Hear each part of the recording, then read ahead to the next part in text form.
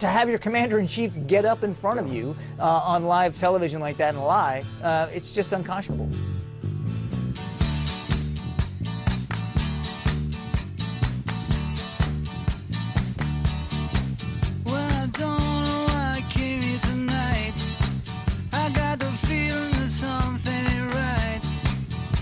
Scared in case I fall off my chair, and I'm wondering how I'll get down the stairs.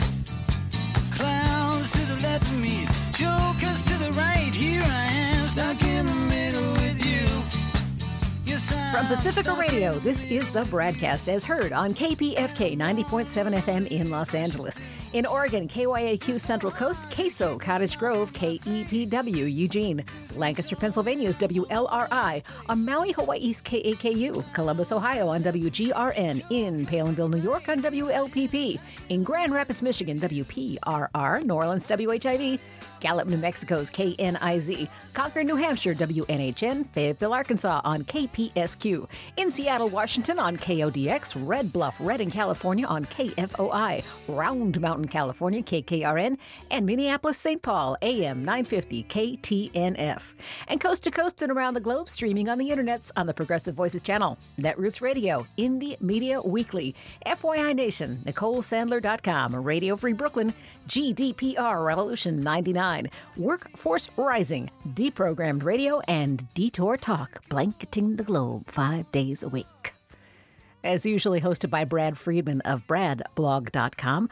But I'm Angie Coiro, and I am sitting in. I host In Deep with Angie Coiro, heard on many of these fine stations and streams. Brad and Desi are taking some time for the holidays. Congress has punted. No moves on the shutdown until the new team gets sworn in January 3rd.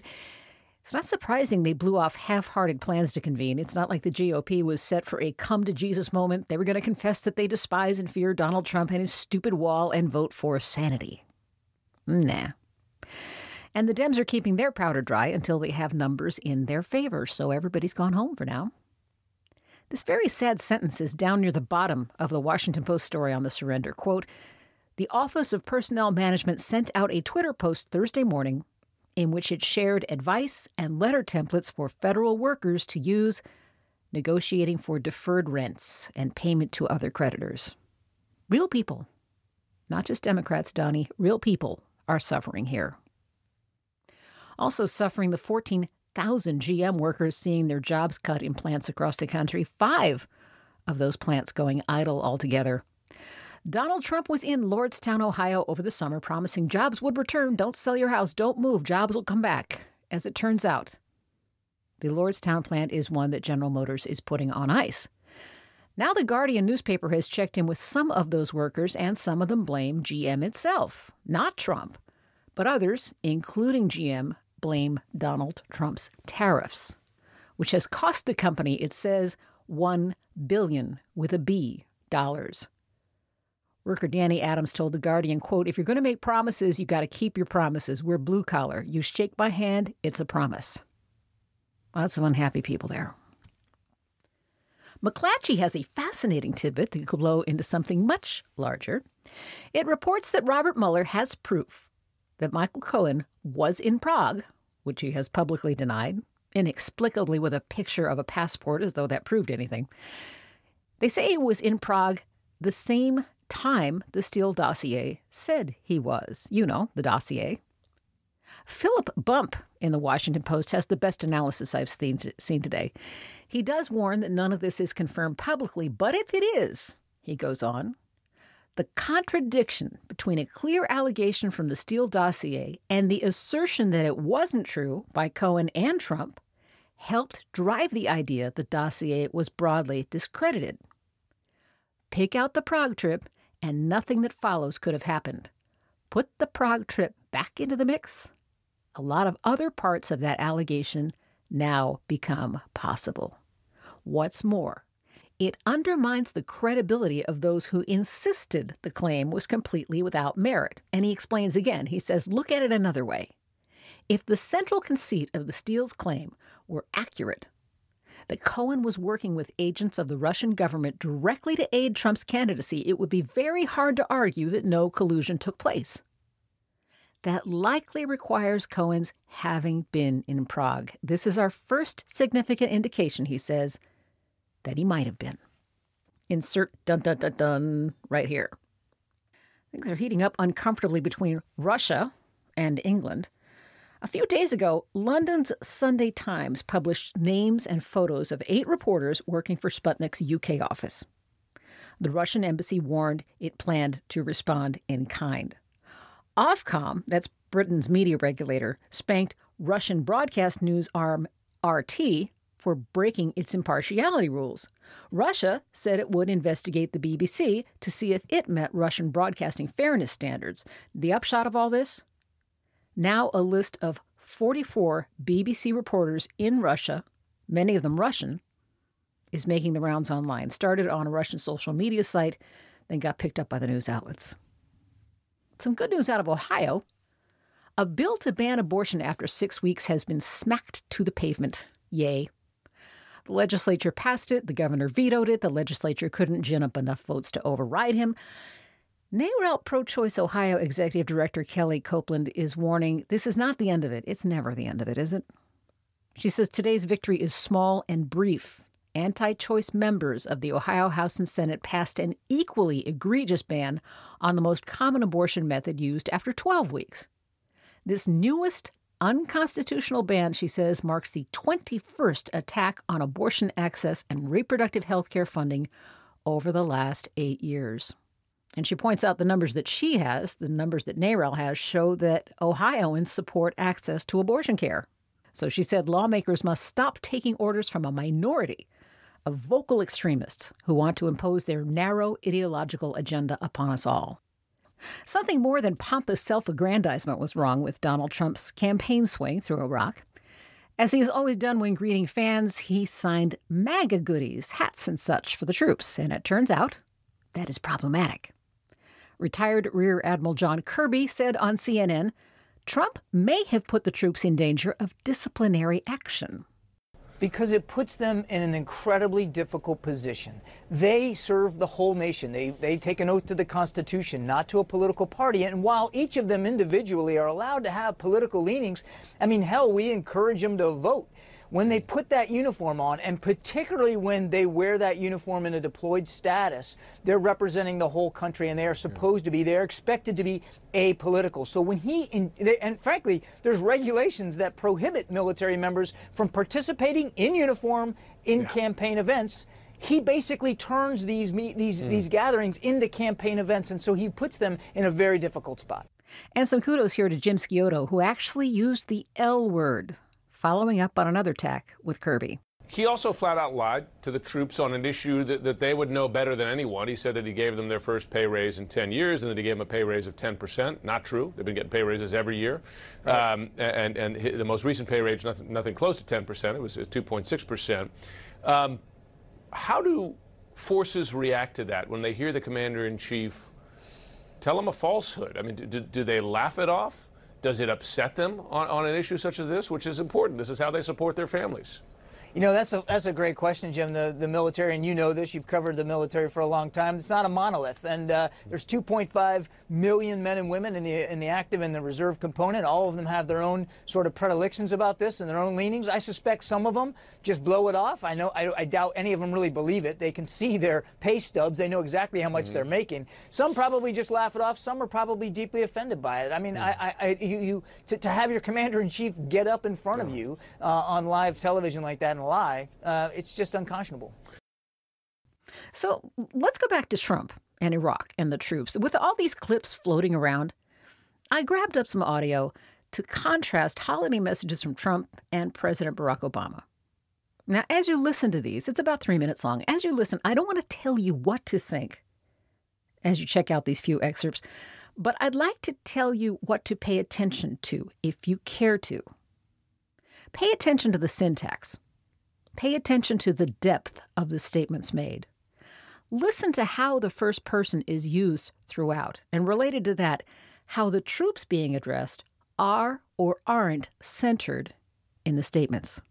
It's kind of revealing. Listen. We came to Al-Assad to share our eternal gratitude for everything you do to keep America safe, strong, and free. America shouldn't be doing the fighting for every nation on earth, not being reimbursed in many cases at all. If they want us to do the fighting, they also have to pay a price. And sometimes that's also a monetary price. So we're not the suckers of the world. We're no longer the suckers, folks. Some people say, well, maybe somebody comes from the area and they hit us on our homeland. If that happens, they will suffer consequences over here like nobody has ever suffered before. So many families here, are serving tirelessly, and it's not just those in uniform who serve; it's also the spouses, the kids. There are times where you're missing birthdays, missing soccer games, making sacrifices. As we know, when you're deployed overseas, it's tough. And even though we've been able to reduce the number of folks who are deployed in places like Iraq and Afghanistan, there's still folks over there every single day, and it's still dangerous, as we saw this past week. We had some outstanding, brave men and women who were killed. And so we never take for granted what all of you do for the American people. You help keep us free, you help keep us strong, and whatever service you're in, whatever branch, we are extraordinarily grateful for everything that you do every single day. And we hope you guys had a wonderful Christmas. The other reason I'm here today is to personally thank you and every service member throughout this region for the near elimination of the ISIS territorial caliphate in Iraq and in Syria. 2 years ago, when I became president, they were a very dominant group. They were very dominant. Today, they're not so dominant anymore.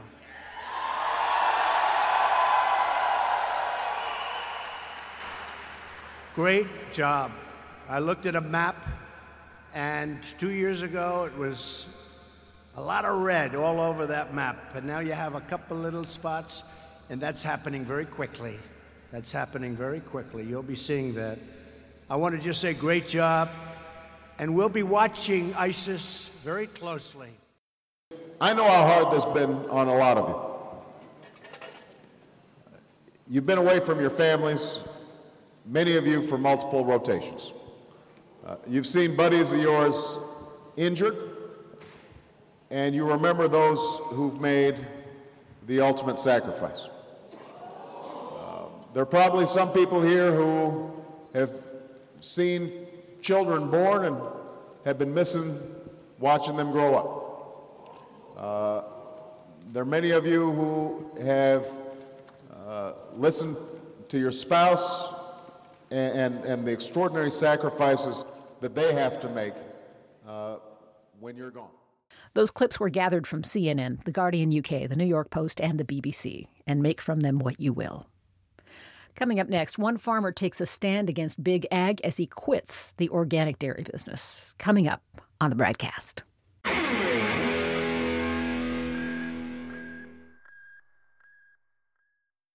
Hi, this is Brad. My thanks to those who stopped by bradblog.com/donate to sign up for a subscription to the BradCast of any amount you like. We rely on you to stay on your public airwaves. Please grab a subscription at bradblog.com/donate. Thank you. You're listening to the BradCast. I'm Angie Coiro, in for Brad and Diz over these holidays. In 2012, a striking documentary tallied the lives lost in India as farmers tangled in hopeless debt after using Monsanto GMO corn committed suicide. When the film was made, the count was around 16 million over the past decade. It turns out something of the same thing, blessedly on a much smaller scale, is happening in the United States. Organic and dairy farmers are giving up on their lives' work. Maybe you saw a perspective piece in the Washington Post this week. Jim Goodman explained very forcefully why, after 40 years, he was selling his cows. Now, I followed that lead to cornucopia.org, where I found the writings of Mark Kastel. He's a friend of Jim Goodman's. He's a fellow man of the land, and unfortunately, he's now something of a documentarian himself of what industrialized organic farming is doing to the small farmer, and that does include suicides and attempted suicides. Mark, I'm glad you had the time for us. Thank you. It's my pleasure to be here. Thank you. You know, I was trying to figure a way to get my hands around this in just a few minutes, and I think if we start here, it will stage this for us. When I, as a consumer, go out and look for good foods, good greens, good milk, I do look for an organic label. That's what that label means to me. I'm guessing that from your perspective, based on your experience, that organic label says very different things to you. Well, sadly, there are now 2 organic labels, and that was not the intent of Congress when they passed the Organic Foods Production Act of 1990. That was supposed to be to set a uniform standard to both protect consumers from fraud and to protect ethical farmers from unfair competition. And why should we be so surprised that when Washington got a hold of this, the lobbyists at the corporate agribusinesses have worked really hard to liberalize the working definition. So when you go to the store to shop for organic milk, you can't really tell whether it comes from a 5,000 or 15,000 cow factory dairy, or whether it comes from somebody like Jim Goodman.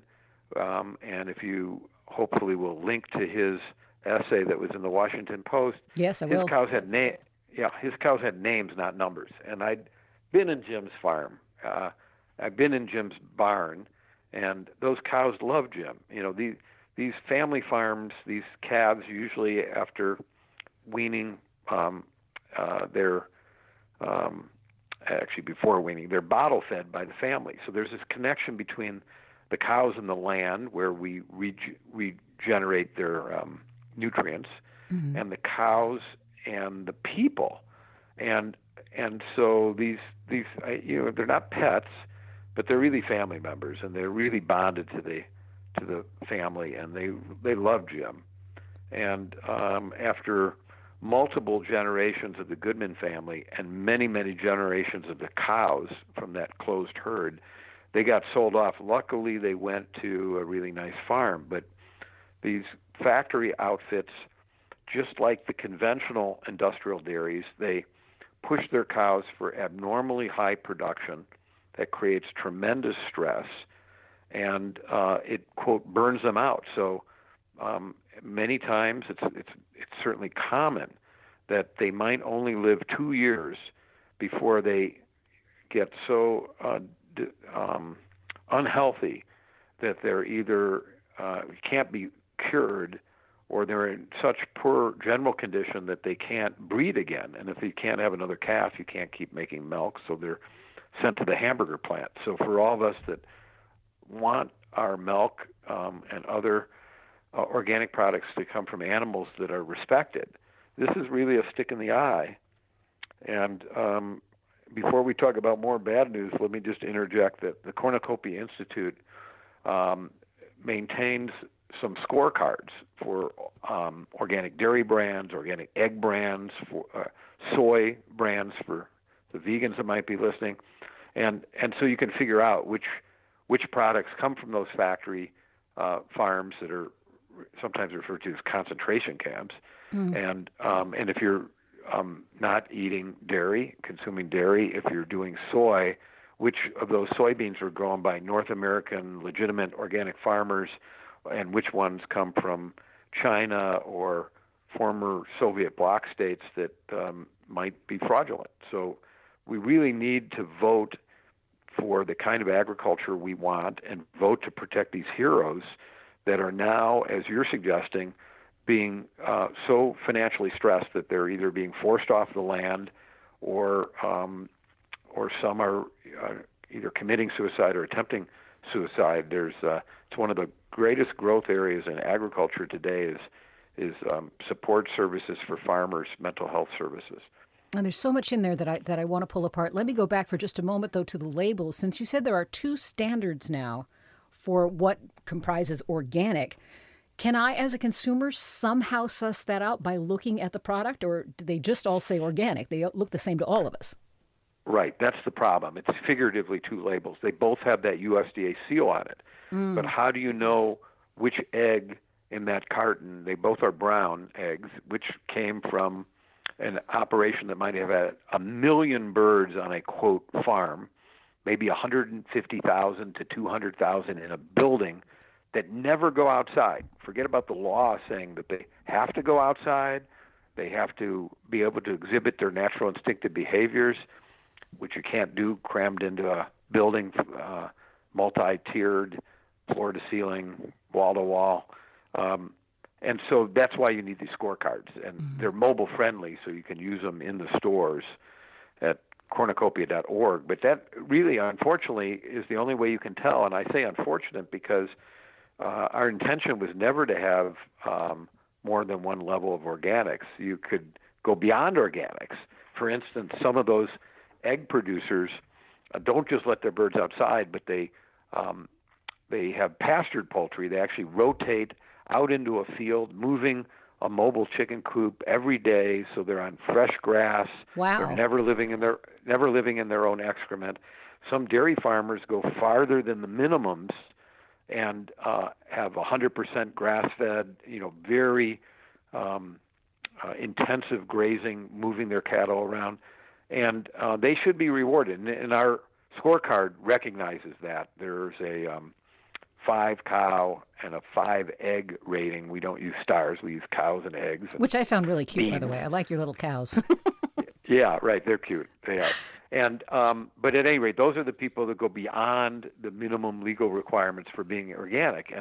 But the good news is there's thousands of organic farmers that follow the spirit and letter of the law, and in every geographic location you can find really wonderful organic dairy products. The bad news is you got to do your homework. It shouldn't be the case, right? But other than that, you just won't know. And so there's an outfit called Aurora Dairy. They do the private label or store brand milk for Target and Walmart and Costco and a lot of the big grocery chains. And those are all factory farms and factory farm milk. And there's some other suppliers other than Aurora. And you really need to decode that. And again, the good news is you can. And the really high-quality products are readily available. I have to tell you, and I will link to the scorecards on our website at the Brad blog. I like to think of myself as a somewhat sophisticated consumer, and here are all these names of stuff that I buy. Earthbound and Double Rainbow, and names we all know and buy, and it is easy to fall into that trap and say, well, it sounds like they're doing it right, so they're probably doing it right. I really recommend that everybody follow that link and go over to the scorecard. One thing I do want to ask you, Mark, is about the glut of milk that is on the market. Is that only because of all the people now calling themselves organic, or are there other things at work here? Well, I think there's a couple major factors. The largest is this phony organic milk coming from cows that spend most of their time in buildings or feedlots. Many of those facilities are in the desert or at least very arid regions of the U.S., the desert Southwest. I just give you this one factoid that really is appalling to us here in Wisconsin. There are 6 dairies that are certified organic in the state of Texas. Only 6. They produce about 1.5 times more milk than 453 dairy farms in Wisconsin do. Wow. There are 453 organic dairy farms in Wisconsin, and some of them are quite small. The largest is 600 cows. That's really big. It happens that is one of the best examples of a pasture dairy that I've ever been on. You might not call it the average family farm because they have employees, but in terms of their dedication and management expertise, they are really doing a wonderful job. So they're not all small, and 6 dairies in Texas, I wouldn't call them farms, produce 1.5 times more milk. That's the milk that's finding its way with an organic label on it to many of these big box stores and major grocery chains. Let's talk about some of the political activism to get the situation fixed. I'm put in mind of the meat producers who, when there were videos coming out of how badly the animals were treated, their response was to try to make it the law that you can't film inside anymore, which is vastly besides the point. I'm wondering what kind of activism you see around organics, and if is there anything the consumer can do besides just doing their homework as to what they're buying? Is there something over and above that? Yeah. In a short answer, no. Okay. We've had such a hostile environment in Washington under both Democratic and Republican administrations. We didn't think it could get any worse than the Bush era.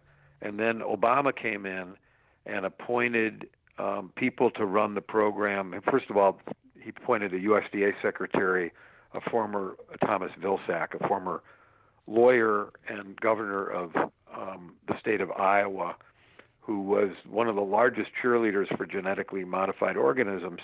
And he, in turn, had people running the National Organic Program at the USDA that were affiliated and friendly with the industry lobby group, the Organic Trade Association. So they talked a good show, but it was a betrayal.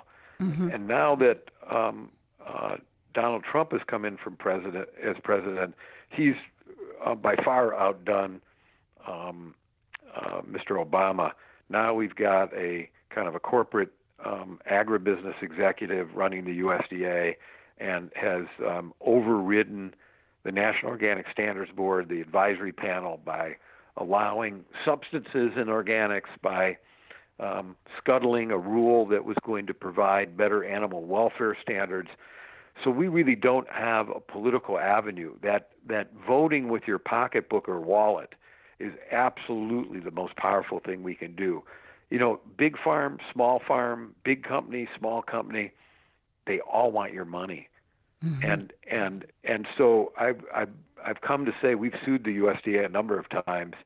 There's a higher authority than the USDA secretary, a higher authority than the federal courts, and that's you, the mm-hmm. consumer, the eater, who is going to decide how to invest that money. So I really, really encourage that extra homework. Not only do you get superior nutrition and flavor for your family, that's why we pay extra for organic food, but you're helping these heroes survive on the land. And if we don't stand with them, they won't be there very much longer. Well, there are more of us than there are of them. So I really thank you for taking some time with us, Mark. You bet. I'm happy to talk to you, and I really appreciate your focus on what matters, and that's food and the health of our society. Mark Kastel is with the Cornucopia Institute. You'll find them online at cornucopia.org, and I'll put those links up at the Brad blog as well. Take care, Mark. Bye-bye. Bye-bye. Thank you. Next on the BradCast, in contrast to the buffoon-in-chief, a conversation with an actual American hero. You're listening to the BradCast.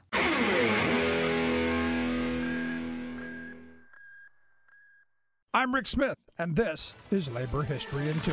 On this day in labor history, the year was 2011. That was the day the National Labor Relations Board ruled that musicians in Lancaster, Pennsylvania were employees, not independent contractors. Veteran musicians with the Lancaster Symphony Orchestra attempted to organize a union in 2007. They challenged the dictatorial methods by which musicians were treated. They wanted a contract to spell out the rules for hiring, firing, auditioning, grievance procedures, and more. When it came time to sign union cards, the symphony opposed the election, claiming the musicians were independent contractors. The musicians filed with the Regional Labor Board. After receiving an unfavorable ruling, they turned to the national offices in Washington, D.C. There, the board utilized the common law agency test to determine the musician's status. These questions are to discern how much control workers have over the way they work, whether they are highly skilled, how they're paid, and if they provide their own tools, or in this case, instruments. When more answers tilt toward yes, workers are considered independent contractors. The NLRB determined that though these workers are paid on a 1099 instead of a W-2 form, they are employees because of their working conditions. They concluded that orchestral management exerted a great deal of control. Management determined musicians' dress, their posture and behavior before, during, and after rehearsals and concerts. Management also imposed discipline and firings. Musicians voted to join the Greater Lancaster Federation of Musicians the next spring, but their victory was soon undercut by management's refusal to negotiate a first contract. The musicians filed an unfair labor practice and won. The symphony took the case to a federal appeals court, which settled in the union's favor in the spring of 2016. Labor History in 2 brought to you by the Illinois Labor History Society and The Rick Smith Show. 5 major corporations now own over 80% of all media in the United States, but they don't control us. The BradCast and the Green News Report are 100% independent, 100% listener-supported. But we can't do it alone. We need you. Your support helps us bring real facts to listeners at independent stations across the country. You can make a real difference by supporting independent media. This country ain't going to save itself, but we can all do it together. Join us at bradblog.com/donate. That's bradblog.com/donate. And thanks.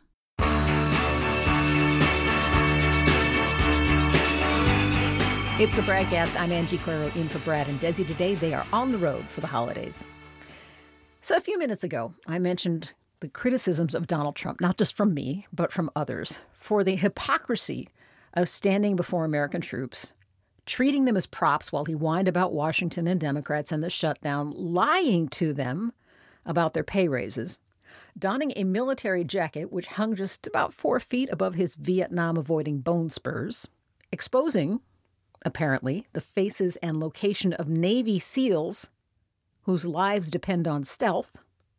Just coincidentally, over at my own show, which is In Deep, we're right now rolling out the best of the archive for our holiday shows. And there it was, an interview with an actual Navy SEAL who has truly suffered badly because of his real bravery, his real patriotism, and who has persevered through pain and near-suicidal depression to help everyone he can.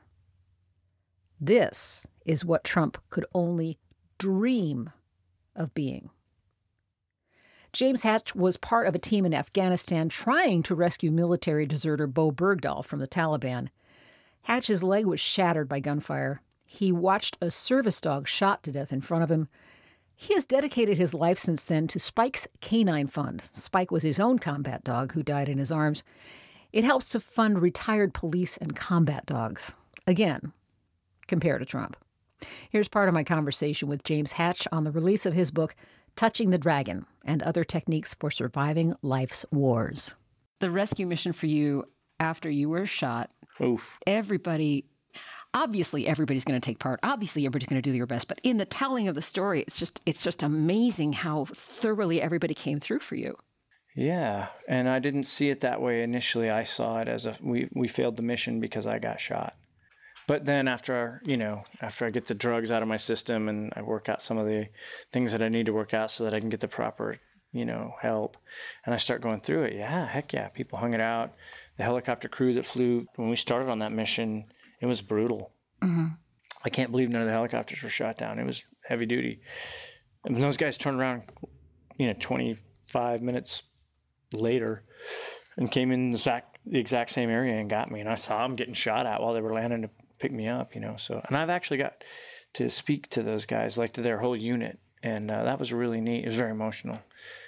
Mm-hmm. But look, here, I get shot, right? So I'm in the air and things slow down, and I'm saying to myself, don't scream, don't scream, don't scream.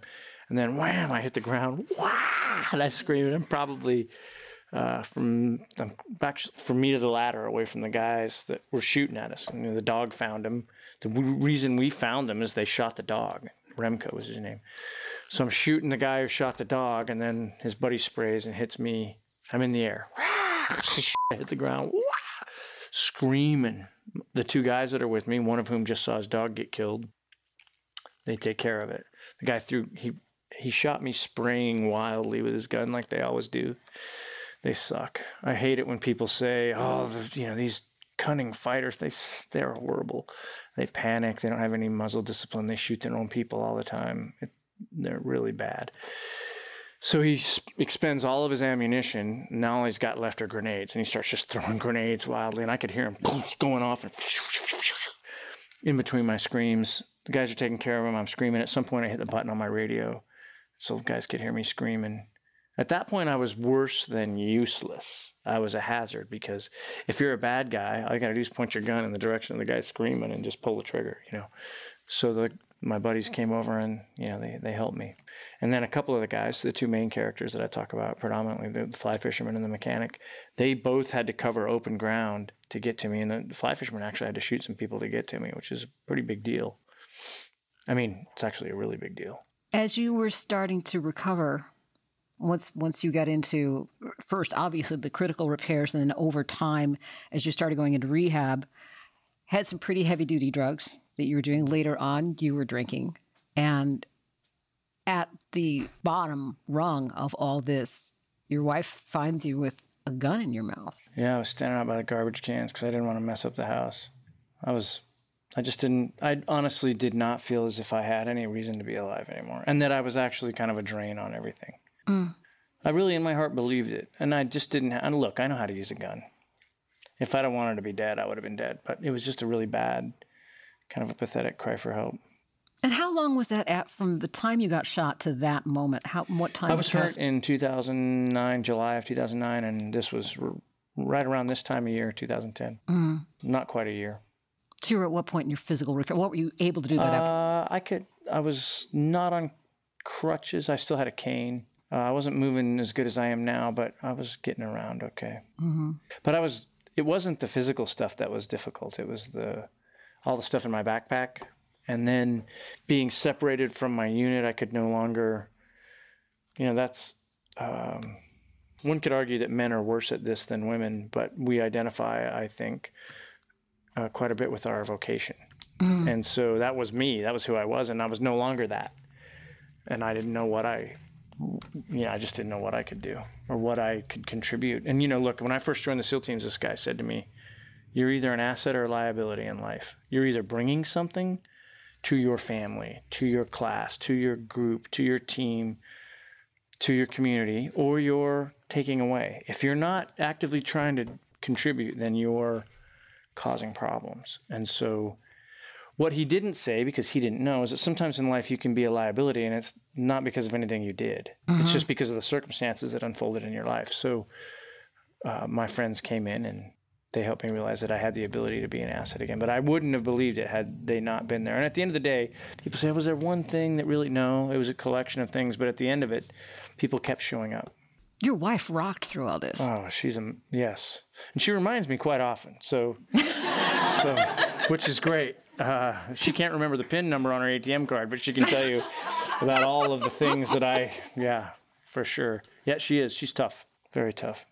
After all the dust had settled and you talked to her, how accurate was your perception of what she was going through at the time? Or was there no room in your brain for that? There was no room. I think that's something that I can say as a professional depression patient. Depression is super selfish. And I don't think you have the ability to I was so obsessed with myself and what a pathetic mess I was and how I could no longer do the things that I did. And I've done all these bad things and, throw the drugs and then wash them down with booze, and it just exacerbates the whole thing. And depression is very selfish.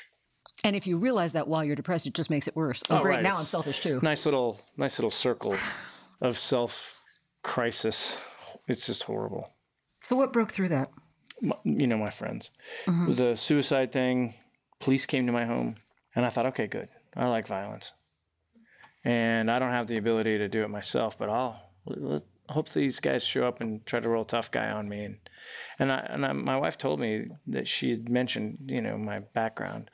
And these two young guys show up, and I remember that day there had been a shooting in a park. I live in Norfolk, Virginia. There had been a shooting in a park not far from our home. So I thought, okay, these guys are probably wired up. They came over. They call it verbal judo. I didn't know that's what they call it. This is a little secret. Next thing I know, we're talking about baseball or something, And then my buddies are there, and they put me in a car and take me to the hospital. it came to a head pretty quick. And people from those officers who were strangers, complete strangers, and they had a couple of different things a couple of ways they could have approached that situation. And because of them, and because never underestimate your ability to change the trajectory of somebody's life, honestly, because I'm sitting here today because those guys made the choices that they did. And then, continue on with the line of people who interjected themselves into my life. And here we are. You also ran into some people who had overcome injuries that you compare to, okay, there's what you went through, and then there's the guy who got shot 27 times. Right. Tell us about him. Tough guy. I'm waiting for his book to come out. I had to get mine out first. I only got shot once.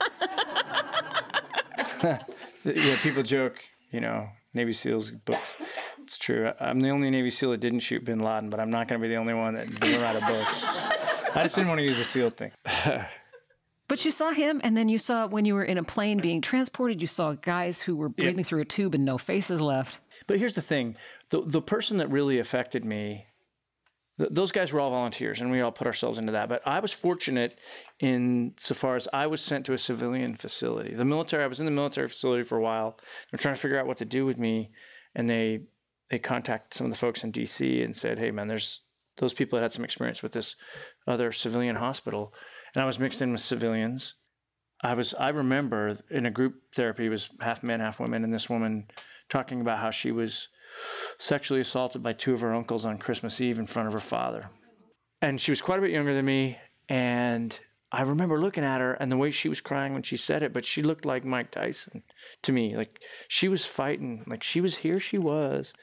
I mean, when you're in a mental hospital, you've kind of reached a point where there's really no reason to bullshit anybody anymore. The conversations in there are great. I think we should all go there for like a month because there's no fluffy bullshit. It's, hey man, I'm here because I did this, whatever. She was in there swinging, man. And I remember walking back to my little place I stayed, the little room I stayed in, thinking to myself, okay, listen, man, you got shot in the leg on a mission that you wanted to do with people that you loved, doing something that you wanted to do your whole life. You knew it was an opportunity. There was an opportunity for that every night when you went out. This girl was 11 years old on Christmas Eve. So what does she think of? Hey, Merry Christmas. Like what? And she was still in there swinging, man. Mm-hmm. And that just had an effect on me. And then I started thinking about the other people that I ran into, people who revealed their sexuality to their families and then were disowned. I can't even imagine what that would be like. And it's a dangerous little game there, though, comparing your troubles to other people's troubles. But it's also, I think, a very smart thing to occasionally, when you get your mind free of all the booze and the drugs, and it's a good thing to reflect a little bit. Mm-hmm. And I think that was a gift for me. In the veteran world, in the military and the veterans world, I think there's a huge problem with just flat out lying about things. Like you go to the VA hospital, and nobody in there was a cook or a mechanic. Everybody was a Navy SEAL Special Operations Ranger, recon, come on. So that's not a good place to start your mental health, marathon at, right? Yeah. You want to be somewhere where nobody really cares about what you did. It's what are you doing now? So I was very fortunate. And you know what? Through that whole process, the same guys that covered ground or stopped me from bleeding to death the night that I got hurt, those guys were there. The fly fisherman who had to shoot people to get to me the night that I was wounded, he flew with me to that civilian facility. And I was going to leave. The lady was going through my bag, and I said, I'm not doing this. I'm going to run. He said, well, you can't really run anymore. What an asshole. He didn't have to say that. I mean, he was right. But he didn't have to say it like that,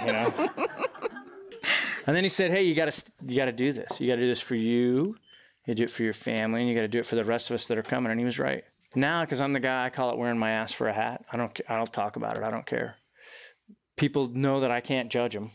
Yeah. And so they'll come to me. And I'm not a psychologist. I have a master's degree in being a patient. So I can help them, find where they need to go. But I like that role. And, talk about a mission, right? That's one of them. There's a story parallel to yours, Gabby Gifford, who you befriended before. I mean, obviously, she was very effective and well-known and well-liked in her governmental political life, but a lot of us didn't hear of her until she, too, was shot. Right. But you knew her before that. I did. Yeah, and you watched her recover from that. Yeah, talk about an example.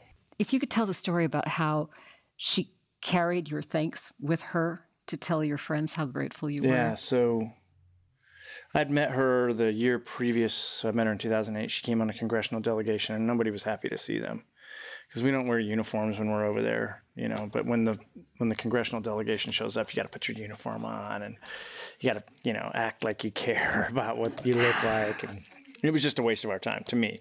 I was definitely not enthusiastic. She came in, and she's just this bright-eyed, you know, physically diminutive individual, but you can just see her spirit, like, boom, just huge. She was the only woman, and she asked the best questions. You know, some of the guys are like, "How are you doing, fellas?" You know, yeah, whatever. Yeah. And she said, "What do you guys need? What's going on? What are the trends that you're seeing?" I mean, she was really super smart. And so at the end of it, I said, "Hey, we train out in your district." I asked her where her district was because I didn't know. And I said, "We do some training out there. We jump out there. When we get back, you want to go jump?" And she said, "Yeah." And I'm like, "Yeah, sure she does." She gave me her card. We get home. I called her. She answered her phone. We decided to meet. We met at this little deli for breakfast. She shows up wearing jeans and a sweatshirt, no posse. I thought, okay, she's got the congressional posse. No posse, just by herself. We went jumping. She was great. Got out in the air. Boom, opened the parachute. I turned the parachute to look so she could see her district. "It's pretty." She said, "Yeah, it's really beautiful." We land safely, thank God. Because she was strapped to me and it was my, you know. And she went to work. It was on a Saturday. She thanked everybody and then she went to work. Fast forward, that was a few months before I got hurt. So I get hurt. Obviously, she works in D.C. part of the time. So I was in the hospital in D.C. Word got to her. She came to the hospital to see me. We chatted for a bit. I was pretty drugged up, but she said, "Hey, I'm going to go back over there. I'm probably going to run into your guys." I said, "Okay, my crew is in this particular spot, and these 3 guys saved my life, 4 guys saved my life." And she didn't have anything to write with. She just listened to me. So fast forward about a week, she flew over at night, got off the airplane, this little base, this little runway. Everybody's out there. She walks past all the bigwigs, all the generals, the colonels. She walks past all of them. Walks over to my crew. We all look the same, you know, beards and disheveled. And she said, "Who's so-and-so?" And he raises, you know, he doesn't know what the hell's going on. She runs over and gives him a hug. "Who's so-and-so?" Raises his hand. Guys are like, "What the hell's going on?" And then she, after she'd given everybody the hug, she said, "Hey, thanks for saving Jimmy." So that was pretty cool. Fast forward, it was January of 2011. Boom, I see on television, I see the images, and then I called my buddies out there, and they said, "Hey, she's dead." And I was crushed. Then the word got out that she wasn't dead, but she'd been shot in the head right here from me to you. And I was crushed. And her husband, Captain Kelly, who's the space shuttle commander, he sent me a message after they moved her to Houston, me and another SEAL. He asked us if we'd come see her. So we went down to Houston, and I was just amazed. I got shot in the leg, and I struggled. Didn't have a good attitude. Here she was. Half of her skull was off. So she had to wear a bicycle helmet when she got out of bed. She couldn't move her right side. They had to make her rest. Like, she just wanted to. She's a special person, man. Mm. Anybody wants an example of a hero, I'd point at Gabby, for sure. And you guys both found relief and joy in going up and jumping again. Yeah. She's just crazy as hell. I don't know. That's how she wanted the anniversary, several years after she said, "I want on the anniversary of my getting shot, I want to go skydiving again." So I can't, because I got shot in the leg, I can't strap people to me anymore and jump out. So I just had a friend that I knew was really good, and Mark, her husband, said okay. And then I jumped out of the plane with them, and we got to hold hands in the air, and it was really cool. She's an amazing. I don't think she's done. She still struggles to talk. It was interesting. I went to the christening of the ship that was, named after her, and she could just sit there I mean, nobody would fault her. Nobody would blame her for just sitting there and, taking it all in. She gets up and she tries to talk. She can't move her right side still. So she's gesturing, and she has a 3x5 card, and it takes her a couple of weeks to, she understands. So she could sit here and understand exactly what everybody's saying, but the ability to communicate, which was one of her gifts, clearly, is not there. And so she's still, like, one of my gifts was running. Well, I'm not out trying to run anymore. You know what I mean? She still gets up there in front of people and throws it out, man. Mm-hmm. And she knows she can make a mistake. She doesn't care. She's an amazing, again, anybody needs to find a hero, I'd point him in her direction. Let's talk about Spike. Oh, because we haven't cried yet. We haven't cried yet. Well, the dog that everyone learned about, in the trial was Remco, who, right. is a hero story in his own tale. But Spike was a really difficult manifestation of how wrong things can go. Oof.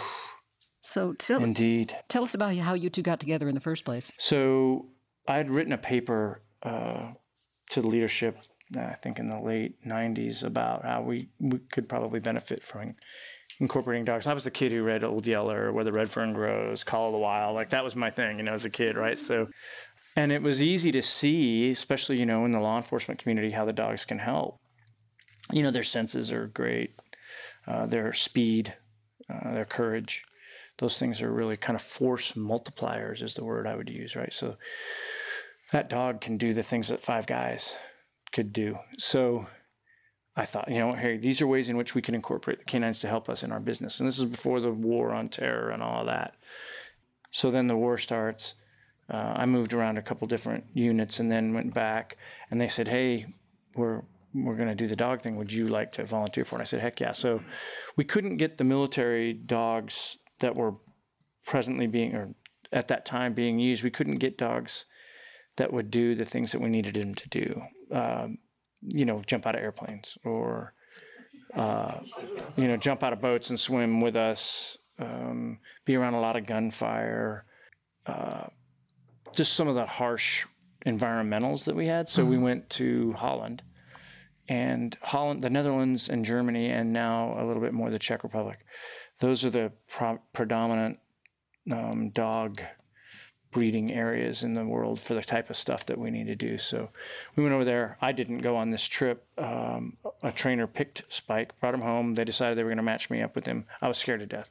So I went and I remember driving to work that day. I stopped at 7-Eleven and got a bunch of Slim Jims. And I'm like, well, this will work. So sure enough, I go to meet him and he's looking at me, He was small for those stuff. He was about 62 pounds. And I said, hey, Spike. I gave him a Slim Jim. He snatched it and he looked at me, and we got to be friends after that. So, but we spent every minute together. We would run in the morning on the beach and then come back and get in the shower, and guys are looking at me. It's a big shower with all the guys in there, and I'm holding him up, washing his belly, We just did everything together, He came home with me. My wife learned the Dutch commands. He was just part of our family, So we did a deployment to Iraq in 2005, and then again in 2006. And 2006 is the one where he was killed. I sent him to bite a guy, and he bit the guy, and the guy was bigger than me. He fell on the ground, and was fighting him. So I put some rounds into the guy, and one of the rounds went through and killed Spike. So I remember the guy rolled off, and Spike was kind of staggering, and your night vision, you're looking kind of through toilet paper tubes, small toilet paper tubes. And I saw him staggering, and he turned and he came back and was trying to re-engage the guy, but he was wobbling. And I said to my buddy, man, I think that guy broke his leg. He said, no, man, he's really hurt. So I got to him. We took care of the guy, and I got to him. I threw him on my shoulder. I started running back to the, where we had started, where the medics were. And I felt him just stop breathing. It was horrible. But, in life, I think we sometimes hit these things that are significant and we don't know how to deal with them. So I call it putting them in my backpack. So that was just one of the things that I threw in my backpack. And hey, I had to go to work. I had to be dialed in. So I cried. I remember calling my wife. It was Christmas Eve. I remember calling her and saying, hey man, Spike died. And it was horrible. But I had to go back to work. Mm-hmm. And so I just put it in my backpack. And I continued to do that over the years, until the point where I didn't have a choice anymore, and the backpack fell open, and I was laying there looking at the ceiling. That was a significant, that was a very difficult thing. But it turned out, because I got such good help, it's kind of the thing that motivates me to do what I'm doing now, and that's the best thing that I could do. You talked about your experience at the Death Star. Yeah. Just the difference between the people who are out there fighting a war and the people who are watching it as though it's a video game. Can you tell us about that experience? I think there's a certain segment of the military that's a self-licking lollipop, right? So if you, and no, these are good Americans who are away from their families and they go overseas to do what they can to contribute, right? But when you're building Burger Kings and Subway sandwich places and Pizza Huts on the base, you got to ask yourself. I mean, I did. I'm like, what are we really doing? Like, what is this really all about? So the Death Star was really hard for me because everybody was well coiffed, you know, their hair and their shaves, and they were drinking lattes that had been made within the last 30 minutes. And it was surreal to me. And so, you know, you have these big screen televisions, and in the center of this theater, there's, you know, the head person sits there, and then your importance in the Death Star is based on your proximity to the guy in charge in this case, you know, so there's tiered seating, and it was surreal. Mm-hmm. And I'm glad that's not where I spent my time. You know, I think I mentioned it in the book where while we were in the Death Star at this particular time, it's the night that Bergdahl actually left, and we'd just gotten the first reports of it. We were there for something else entirely, and they handed us a piece of paper, we were reading about it. But as that was going on, they were watching some missions on the screens, and you know, gunships dropping bombs on these guys in a ditch, and these, you know, you can see the bodies just getting blown. People are high-fiving, and I'm like, what? I have more in common with those guys that just got blown up than I do with all this, you know. Mm-hmm. So, but at the end of the day, those people that's the way that they could feel close to it, right? So they're deployed, they're away from their families, and this place it gets rocketed, and people still get hurt, even though they never leave that base. You know, there's still a chance for bad things to happen there, but that was the way that they were attached to the, you know, the effort, so to speak. They weren't bad people. None of those people were bad people. They were all great Americans. But it was so surreal to me.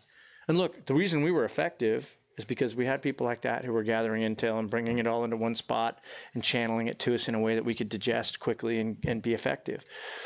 So not only were they good Americans, but they were working hard to help me. Mm-hmm. So it's a bit arrogant on my part to give them a hard time, but it's still kind of crazy. Yeah. You know, it's just crazy. And I'm sure those people would look at me and go, why doesn't that guy run a razor across his face? You know, so we all have our thing. Someone in the audience is asking about something, in fact, you touched on in the book. Is it fair to consider the U.S. military a peacekeeping force?